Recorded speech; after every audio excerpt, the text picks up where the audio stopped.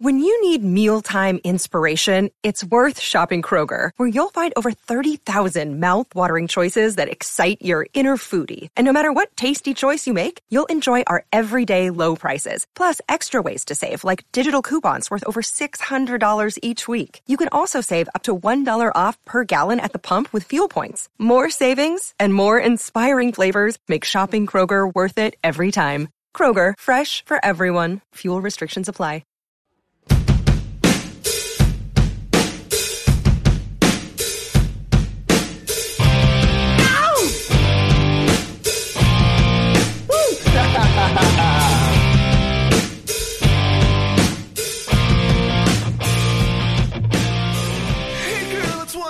Steeler fans, welcome to this week's episode of Steelers War Room. I'm your host of this weekly show, Matt Peverell, the host of the show that likes to put you in the minds of Kevin Colbert, Momar Khan, Brandon Hunt, Mike Tomlin, Art Rooney II, and basically all the Steelers front office is able to put together a winning roster in 2022 and beyond, a roster that can hopefully compete for a seventh Lombardi trophy, whether that's this season, next season, or another season to come.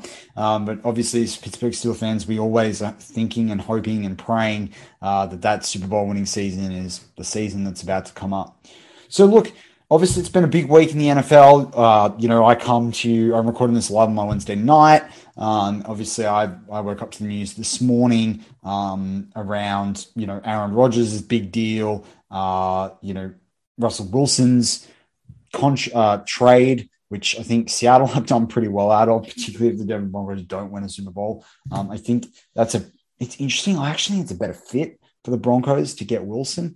And I think that with some of their players that they've got on that team, the youth on that team, they probably have set themselves up here for 3 or 4 years. It might not be 2022 when it all gets put together, but I think in 2023, it's going to be looking pretty good. So we should see what they do there, the way his deal works, some other movements as well. They probably now can shore up their O-line a little bit, both in free agency and the draft and focus there. But, they better want to win a Super Bowl. But they have had some good draft picks and some good depth over the last few years. That being said, there were a lot of good players like Noah Fant traded. And I think the Seahawks are in a good position with those picks. And also some of the free agents that might be available.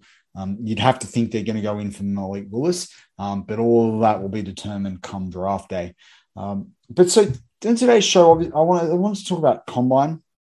The Combine obviously went for multiple days. The NFL have made a real show out of it. It's one that I love, but it's become a lot harder with the way they've split these positions out so much. And considering I'm on the other side of the world. And so it catches me at the end of the work week, in the middle of my day, and then it hits me over my weekend. It hit me when I did the Touchdown Under show this week that I host with, and I had Shannon White on as a guest. So it hit me there too. And then I had to play catch up as well on Monday, Tuesday. So I'm almost through, believe it or not, all of it.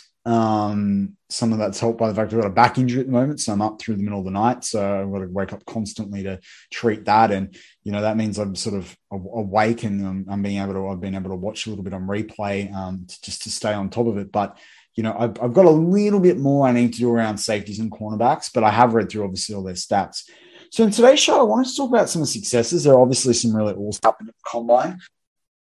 I also wanted to talk about some surprises there. I don't necessarily think that we need to talk about people that failed so much. I think that's not really of benefit. But there were some surprises, some good and bad ones. And Jeff Hartman likes the winners and losers. So I want to take winners and losers. So what we're going to do is we're going to look at some of the overall feedback from some of the supposed experts, in the draft, we're sort of saying. And then I'm going to talk through some of the things that stood out for me, some things to note from the Steelers. So the first thing is NFL.com, obviously the league's official website. They put out some winners and losers of the Combine, but more centered around the top performers. So a quarterback, they had Kenny Pickett, honorable mention for Malik Willis and Desmond Ridder, and they sort of said he was best fit was with the Pittsburgh Steelers, Carolina Panthers, and then Denver Broncos. People sort of were happy with his 40-yard dash, being a 4.73. His passing looks pretty good. While Malik Willis, they acknowledge that Malik Willis has a higher ceiling and floor. Pickett's probably the most pro-ready. Well, the Steelers need a pro-ready quarterback. I just don't know whether Kenny Pickett's really going to be there. That's the thing. And is Kenny Pickett even worth the 20th pick? I've seen, other drafts where he drops all the way down, till quite late in the 20s and the early 30s. So that can be interesting. Running backs, Breece Hall. He doesn't fit with the Steelers according to their website. Kenny Walker III, he doesn't fit either. It's interesting. The 4 teams that are the best team fits are the Miami Dolphins, Arizona Cardinals, Houston Texans, and Atlanta Falcons. They're the best fits for both of those players. And that makes sense, but all those teams really do need a running back. That being said, I think there are guys like James Cook out of Georgia, Pierre Strong out of South Dakota State, that maybe they're guys the Steelers would like to look at, but I think they're not going to necessarily be there when they want the Steelers drafting in a running back. Wide receivers, according to NFL.com, they had Chris Olave, Garrett Wilson, no surprises there with their 40 times and their reputation. They had Sky Moore, which a lot of BTSC staff are pretty keen on Sky Moore, but he's probably pushed himself to the end of the second, early the third. It doesn't really line up with Steelers picks at 52 and 84 currently. But I would think if he was sitting there at 84 and you've not necessarily brought back Juju, you've not addressed wide receiver and free agency, I'm sure he's someone the name pops up. Tight ends, Greg Dulcich. I'll talk about him more because I agree. I think he was a top performer. Connor Hayward, I'll talk more about him, but they were the top performers at tight ends. So we'll talk about that a little bit later on the show. Ike Okonwu, I think he's proven he's, arguably the top offensive lineman. But it's hard to say when Evan Neal, sat out and he's saving it for his pro day. Left guard, Cole Strange. We're going to talk about him. I said we were going to do that last week. Center, Cam Jurgens. We'll talk about him later in the show, but, Cam Jurgens out of Nebraska, to me, he was one of the highlights of this combine. I mean, that man can move. Big man. His nickname's Beef Jerky. Apparently he gave jerky to all the teams he interviewed with. He's considered a potential fit, according to NFL.com, as a fit with the Steelers. I don't know whether Steelers fans would love the selection necessarily, because for those that are anti Kendrick Green, or for those that are, not necessarily anti him, but don't have any confidence right now, don't think he's the true answer. I don't know whether you want to take the flyer on Cam Jurgens, but I'll save that for later on in the show when we cover that piece. At the right guard position, Dylan Parham, we're going to cover him as well. I think he stood out to me. Right tackle, Charles Cross. Defense, Jordan Davis stood out, no questions there. Devontae Wyatt, according to NFL.com, no questions there. Trayvon Walker, I think he had a really interesting 40 time at 4.51, a 40 and a 35. Yeah, so 4.45, 140 and a 35 and a half inch vertical jump. He had a next gen stats athleticism score at 87, incredibly athletic. I think he's weighed in at 275 pounds. So he's moving a lot faster than that weight. My gosh. You sort of see why Bucky Brooks had him mocked to the Steelers back in January. I mean, gosh, if he was sitting there at 20, you're the Steelers and you're not fully confident onto it. And, I wouldn't hate the pick, put it that way. For Trayvon Walker. And, you could probably drop him into the linebacker spot when you needed to in a pinch. Aiden Hutchinson obviously tested out. Jermaine Johnson tested out as well. Linebackers, Devin Lloyd, Channing Tindall, Christian Harris. Christian Harris got there on his 40. I'm going to talk about Chad Moomer a little bit. I think Chad Moomer was one of the top, the top guys again. Cornerback, Sauce Gardner, no surprise there. Trent McDuffie, who, sort of was high, much earlier in the college season and sort of came out of favor. And now he seems to be rocking back up the boards, which I think is fair. Kyle Hamilton and Dax Hill. Kyle Hamilton's one of the best players in this draft. No surprises to see him as a top safety. And then Dax Hill there as well, who I think is moving up himself quite well. And he posted a really good 40 time. Now, that's NFL.com. I then had a look at PFF, PFF in all its glory. And yeah, it's hard. There's agreements and disagreements. So Desmond Ritter won out from them from a quarterback position. I think I agree. My guy, Kyle Strong, didn't get to do as much at the combine. I think he's saving himself for his pro day. He showed that he's got an arm.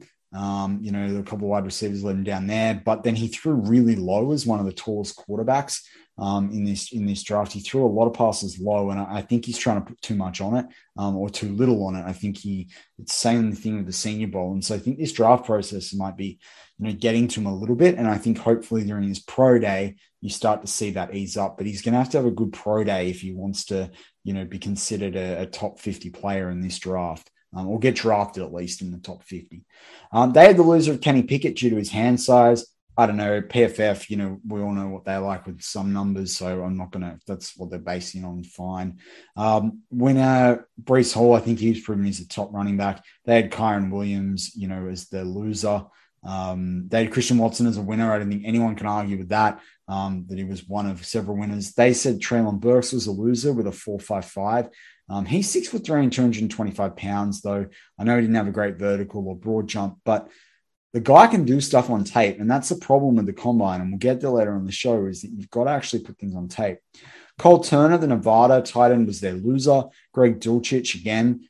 So he seems to become a bit of a consensus tight end for everyone. I talked about him early on in the season after he had a couple of really great games early on in the college season. I talked about him on this show briefly because I'd heard a bit of a profile on him. He came off like a 3-touchdown, 200-yard game early on in the season. It was second or third week.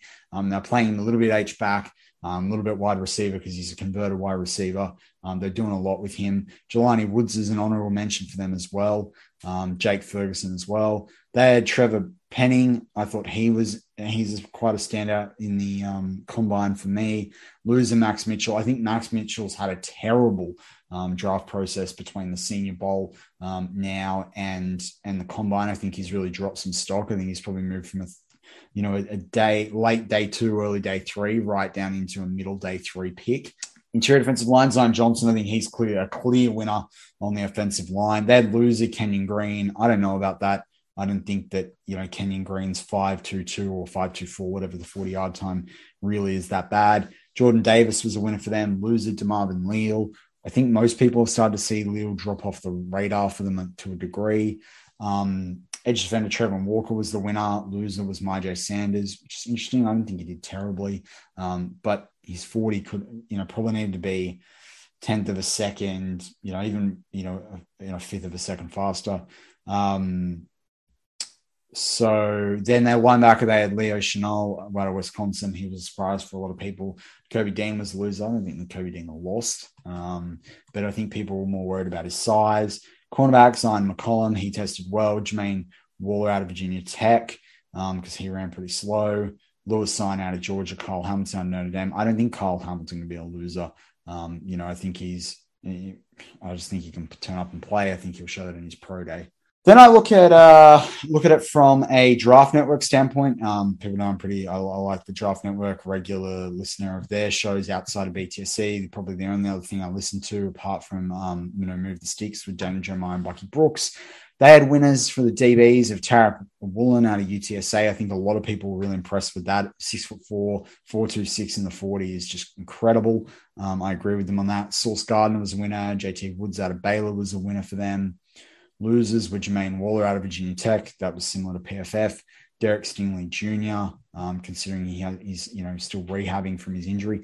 I've seen Derek Stingley fall, and it's interesting because some people are like, what he does on tape is great. But I've seen other people have a lot of issues with what he does on tape, and he's not going to fit every team. So, it's kind of interesting with him. Winners from a linebacker perspective from the Draft Network: Trey Anderson, Channing Tindall, Christian Harris, Malcolm Rodriguez. They had Jack Sanborn as a loser.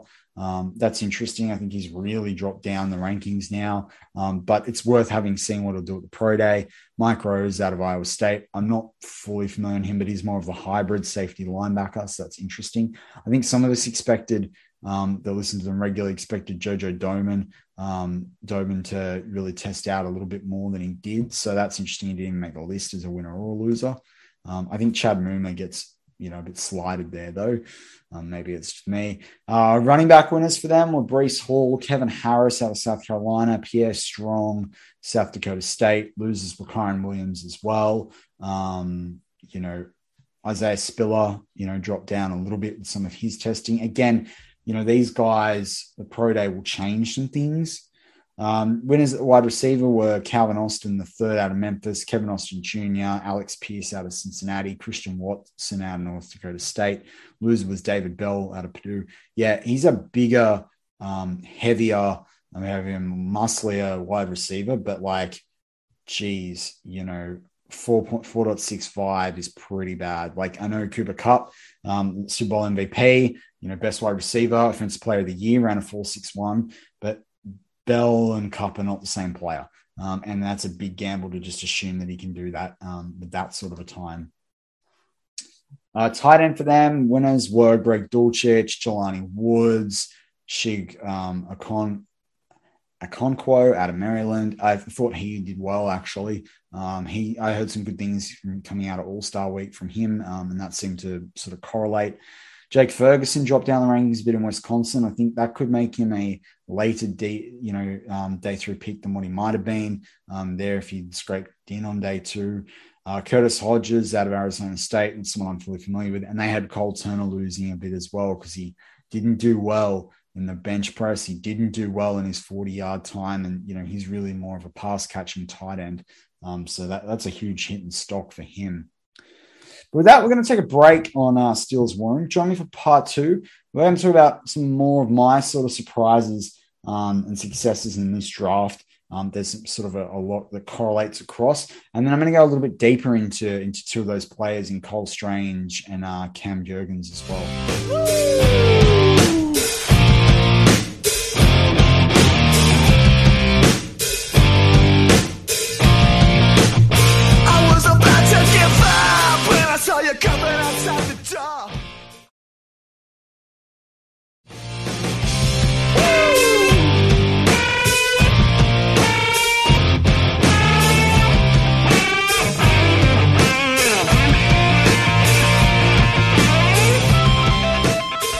And we're back on Steelers War Room. I'm your host this weekly show, Matt Peverell, the host of the show that likes to put you in the minds, and Kevin Colbert, Mike Hahn, Mike Tomlin, Brandon Hunt, the rest of the Steelers front offices. They look to put together a winning roster in 2022 and beyond. So it is definitely a really interesting time, getting closer to the draft, one of my favorite times of the year. We're, a week away from free agency. Tampering period starts in a few days as well, the legal tampering period. It's all going to go nuts. We'll talk about free agency next week on the show as it sort of hits. It'll be going live, I think the day that this show goes live. So I'll do some, quick predictions and what have you there. The thing that you want to remember before I go into, a little bit more of my thoughts around the combine is there's been a lot of coaching changes. There's been a lot of GM changes. I say this, all the time. This is going to change how people draft. Right? Free agency will change how people draft. The cap moving to 208 million, not 203, which is something that we talked about, back into last year on this show. That is going to change what teams do. You're already starting to see it. Bobby Wagner got released, for example, from the Seahawks when this goes to air. There are different people that this is going to happen for as well. So it's really important that we think about the fact that what you're seeing in mock drafts right now could look very, very different come draft day. We also know that there's trades right before draft day. Think, Miami, think San Francisco last year, think, Carolina Panthers, with the Jets, all these sorts of things. So, this is one of the differences. Philadelphia Eagles, another example, in terms of what's right now versus what actually happens.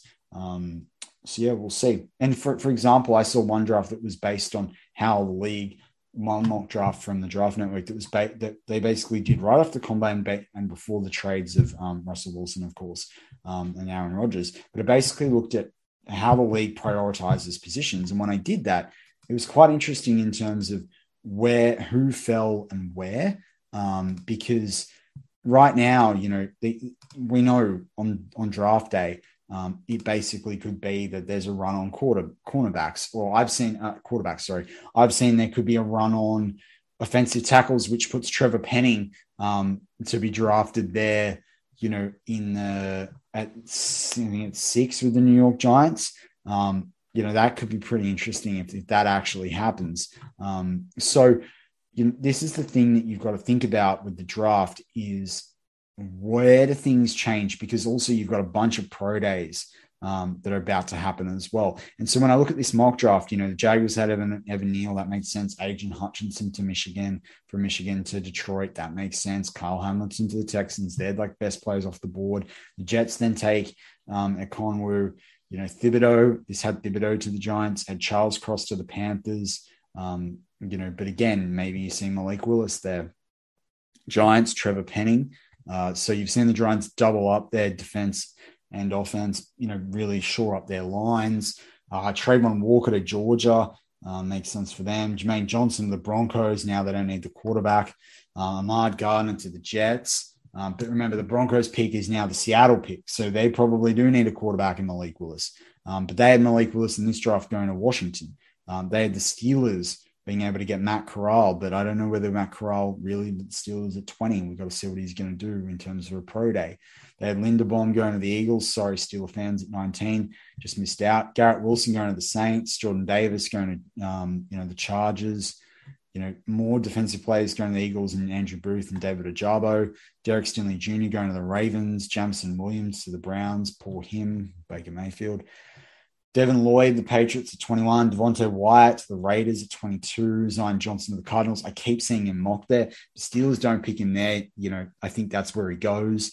Perrion Winfrey to the Cowboys. That could be a really versatile fit for them. Traylon Burks to the Bills, which is probably scary for anyone else in the league, and particularly in the AFC at the moment. They don't need a big body wide receiver pairing with Josh Allen. George Karlaftis to the Titans. I think George Karlaftis is starting to find that he's not the best fit for a lot of teams, and his draft stock's slumping. Drake London, to the Buccaneers. I don't think they're going to go wide receiver, but that's where it is. Boye Mafe to the Packers. That could be really interesting for them if they're not going to get, double down on edge or cornerback or get younger at offensive line. Chris Olave to the Chiefs. My gosh, can you imagine? Kenyon Green to the Bengals, slipping all the way to 31. I don't know about that. And Nakobe Dean to the Lions, so I doubled down there. But I've seen Kenny Pickett going there and a few other mocks. So that's like an interesting sort of situation there when we talk about mock drafts and how things are moving around. So some successes and surprises for me.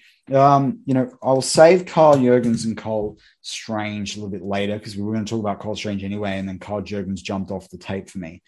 Zion Johnson was terrific, at the combine. I think Zion Johnson quickly proved that he's worthy of a top 25 pick. I think Zion Johnson, some good size there, some versatility, kind of showing that if you're in a pinch, he can play potentially all 5 positions. And I think that's really works in his favor in what he wants to actually do in this league and where he wants to be drafted. And he certainly made himself some money, in the draft process. I'm excited by what he can deliver. I'm so excited that I don't even know whether he's going to be there for the Steelers at 20. A lot of people say he's not, a top 25, top 30 pick. He is an eventual starter. He's got this grade of 6.34. According to NFL's ratings for prospects, an 88 athleticism grade for next gen stats, 312 pounds, 6'3", 34 wingspan. Their, weakness, strengths, 2-time team captain with lots of intelligence, big bubble, girthy lows, wingspan like a tackle, strength, length, travels into brute force designation. It's got a wide stout base, good double team blocker with technical savvy, excellent leverage and lift into his initial strike, consistent latch, sustain and push as a block finisher, rarely lingers on combos, getting to the second block with timing, awesome, takes accurate cutoff angles to linebackers, protection benefit from tackle experience 2020, natural pop in the phone pole punch, insteps and hip roll sink, a heavy anchor versus bull rush. He just looks quick too, even though it's for his size. I just felt he looked quick. Weaknesses, he does have an unorthodox pre-snap stance. He can be inconsistent on gaining ground on stretch plays, sometimes struggles adjusting with moving targets, could better help teammates dealing with a one-on-one rush. Occasionally has an issue with twists and blitzes, below average redirection quickness. Punch will land a little high and slide off the pads. Steelers can teach him how to do that. Slow in resetting and regrouping hands. Again, I think the Steelers could up-level that one too. So that's Zion Johnson. I thought he had a great performance there. I think from a tackle perspective, definitely. I thought Trevor Penning and his 4.89 was really good. That's top 4 equals second there. I think he's proven a lot of people wrong in terms of what he can do athletically. I do wonder though, like whether it's more that run blocking. I don't, that pass blocking element. I think they're still not 100%. That he's a top 10, top 15 pick. But you can, depending on the way this draft falls, and the way that O-linemen are drafted and where they're drafted, that could change really, really quickly. So it's interesting. Jelani Woods, I definitely thought he was a standout at tight end. I think he did a 4.61 in the 40. Yeah, he did. Bench, he did 24 reps. It's offensive lineman level almost. He's a massive dude. I think, whichever team gets him, I don't think the Steelers are necessarily in for him, but he will contribute across the board. 6'7", 260 pounds. He's just a big body. He's an I think it's quarterback and wide receiver, I think, or as well. So he's got that in him. He's going to have to do a bit more to fill out. I think there's some questions a little bit around how good he is at blocking. And what he can do in terms of the point of attack. Hand placement needs some work, but he's really raw. Like, he's not a guy that's played tight end all his life. He's moved around from a few different colleges. So I think this is the thing with Jelani Woods. But to me, I just thought he stood out. I think he surprised everyone with his 40 time. He's a big body. It's going to be interesting to see what happens with him there. Greg Dulcich as well at tight end. Now, it's interesting. I'm talking about tight ends. You're probably sitting there going, the Steelers don't need one. And this guy's probably going to go pretty high. He's still probably a day 2 pick, realistically, and he's still probably a fairly late day 2 pick. But he could be a really good backup with the potential to be a starter, according to NFL.com. I think he's doing pretty well. Comparison to Trey McKitty, who I think is with the Panthers, which after last year, it was.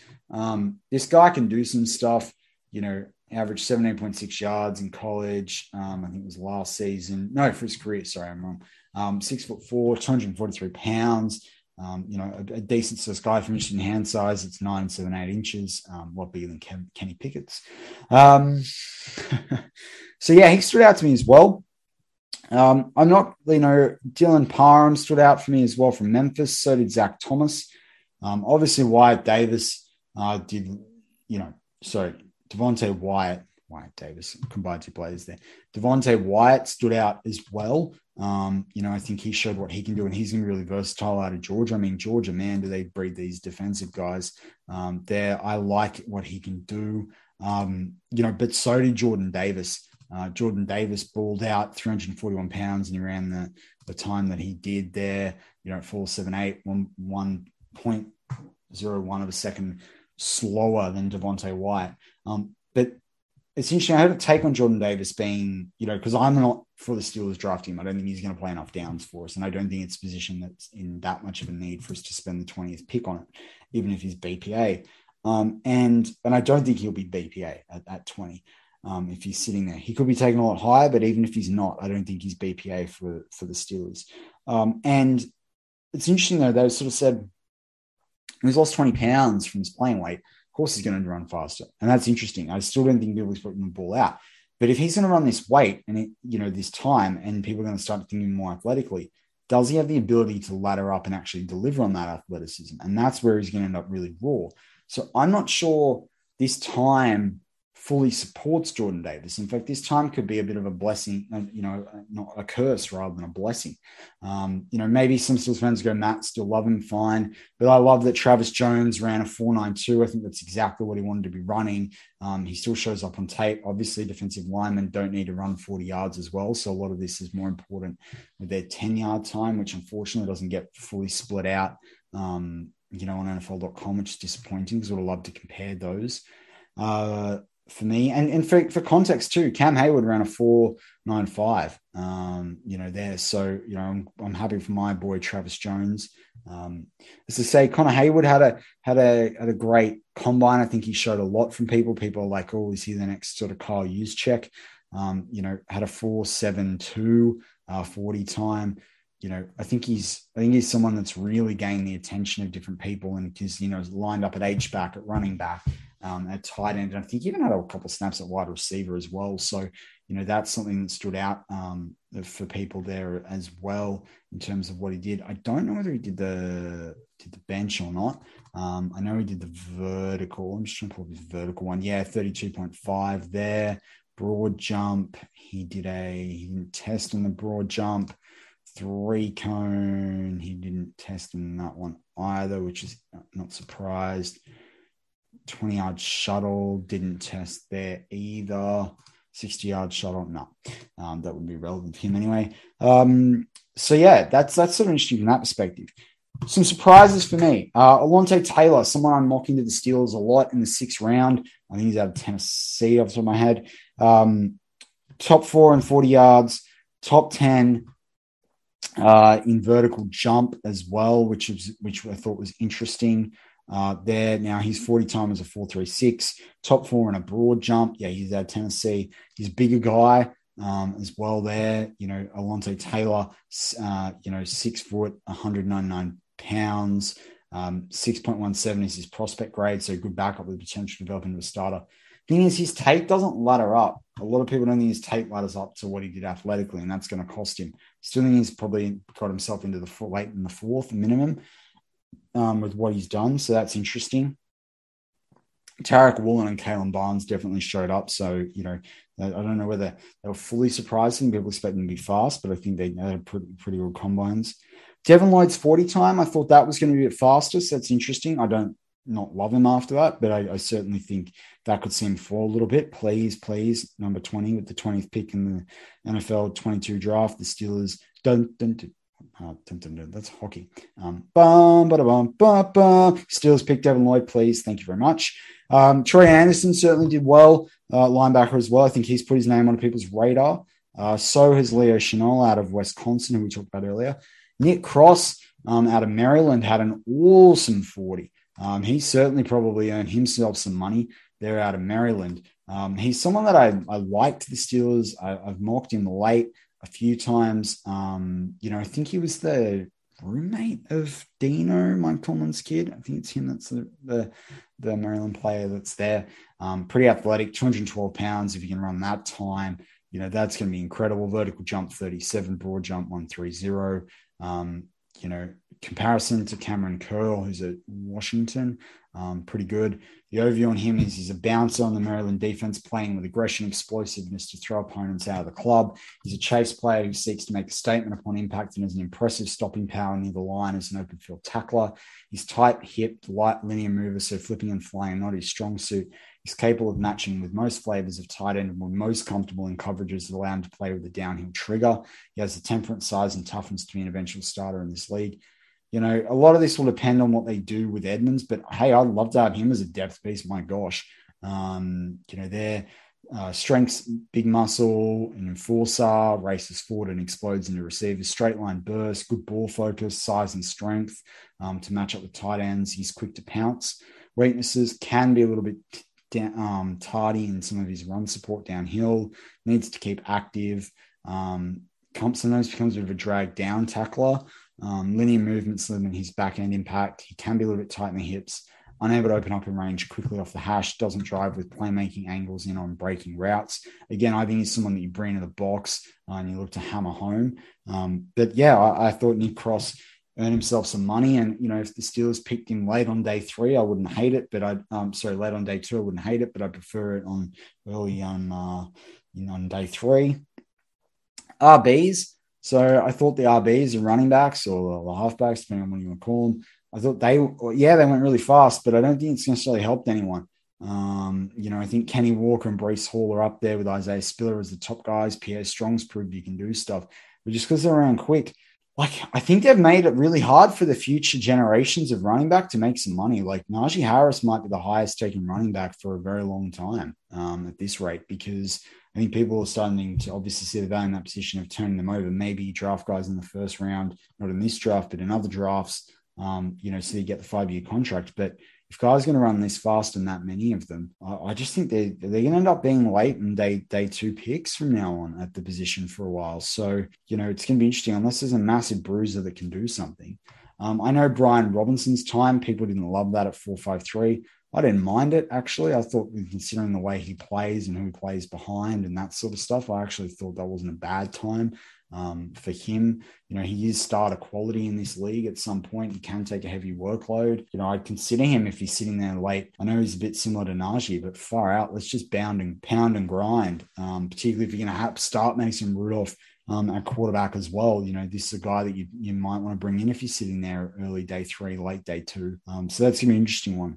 So with that, we're going to move over to Cole Strange and, Cam Jurgens. So we talked a little bit about them earlier. Cole Strange, for me, I wanted to cover him because Cole Strange really showed up against Travis Jones at the Senior Bowl, and he was one of the few players that I thought actually could hold his own against Travis Jones and how well he played. So I had a look into him, 23.6 years of age.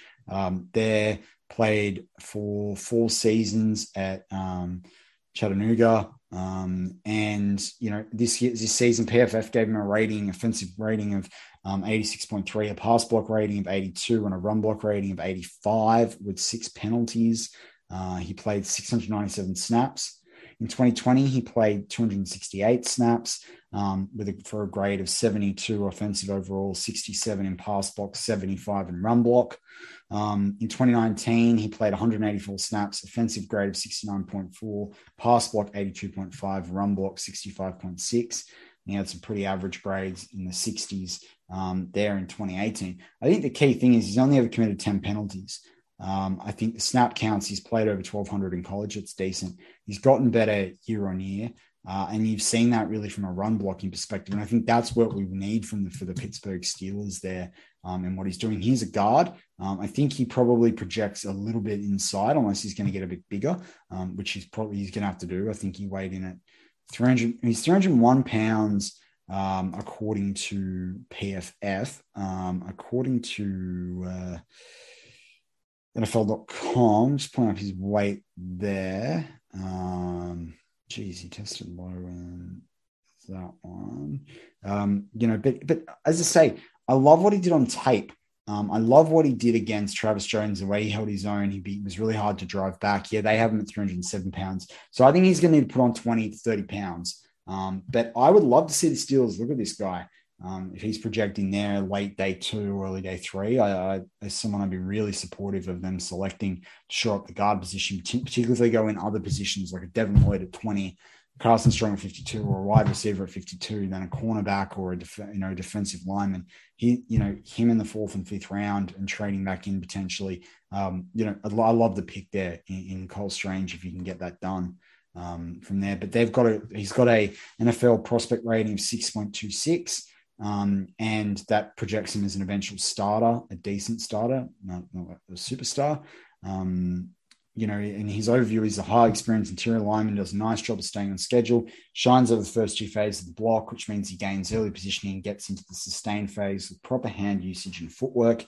He will lose a tug of war battle as a pure man-to-man blocker. I don't know about that. He held on well against Travis Jones, but wins with lateral quickness. And yeah, he snapped really quickly against Travis Jones.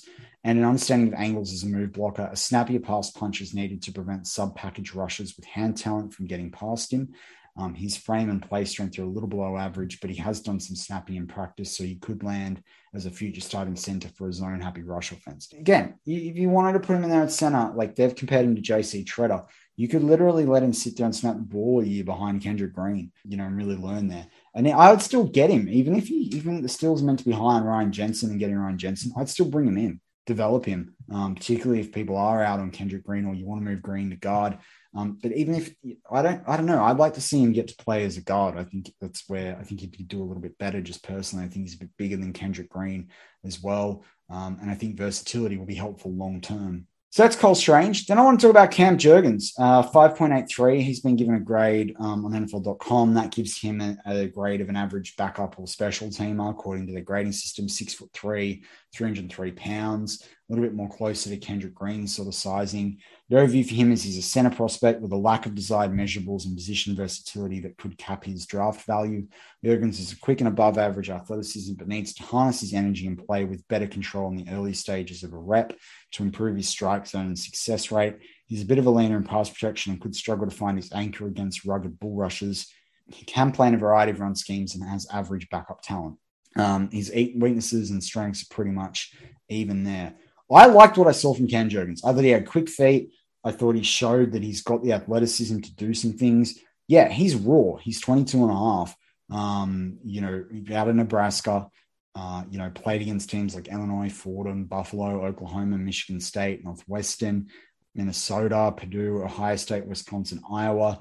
His best games of the season this year, according to PFF, from an offensive grade were against Oklahoma, Illinois, Northwestern, and Purdue. His best pass blocking games were Illinois, Fordham, Minnesota, Northwestern, where he got in 3 of those games. He had a grade above 80. His best run blocking game was against Oklahoma in week 3 with a run block grade of 81.8. His next best were against Northwestern and Purdue, some of the better schools on that list as well. Had an okay rating against, Ohio State, which obviously one of the better teams.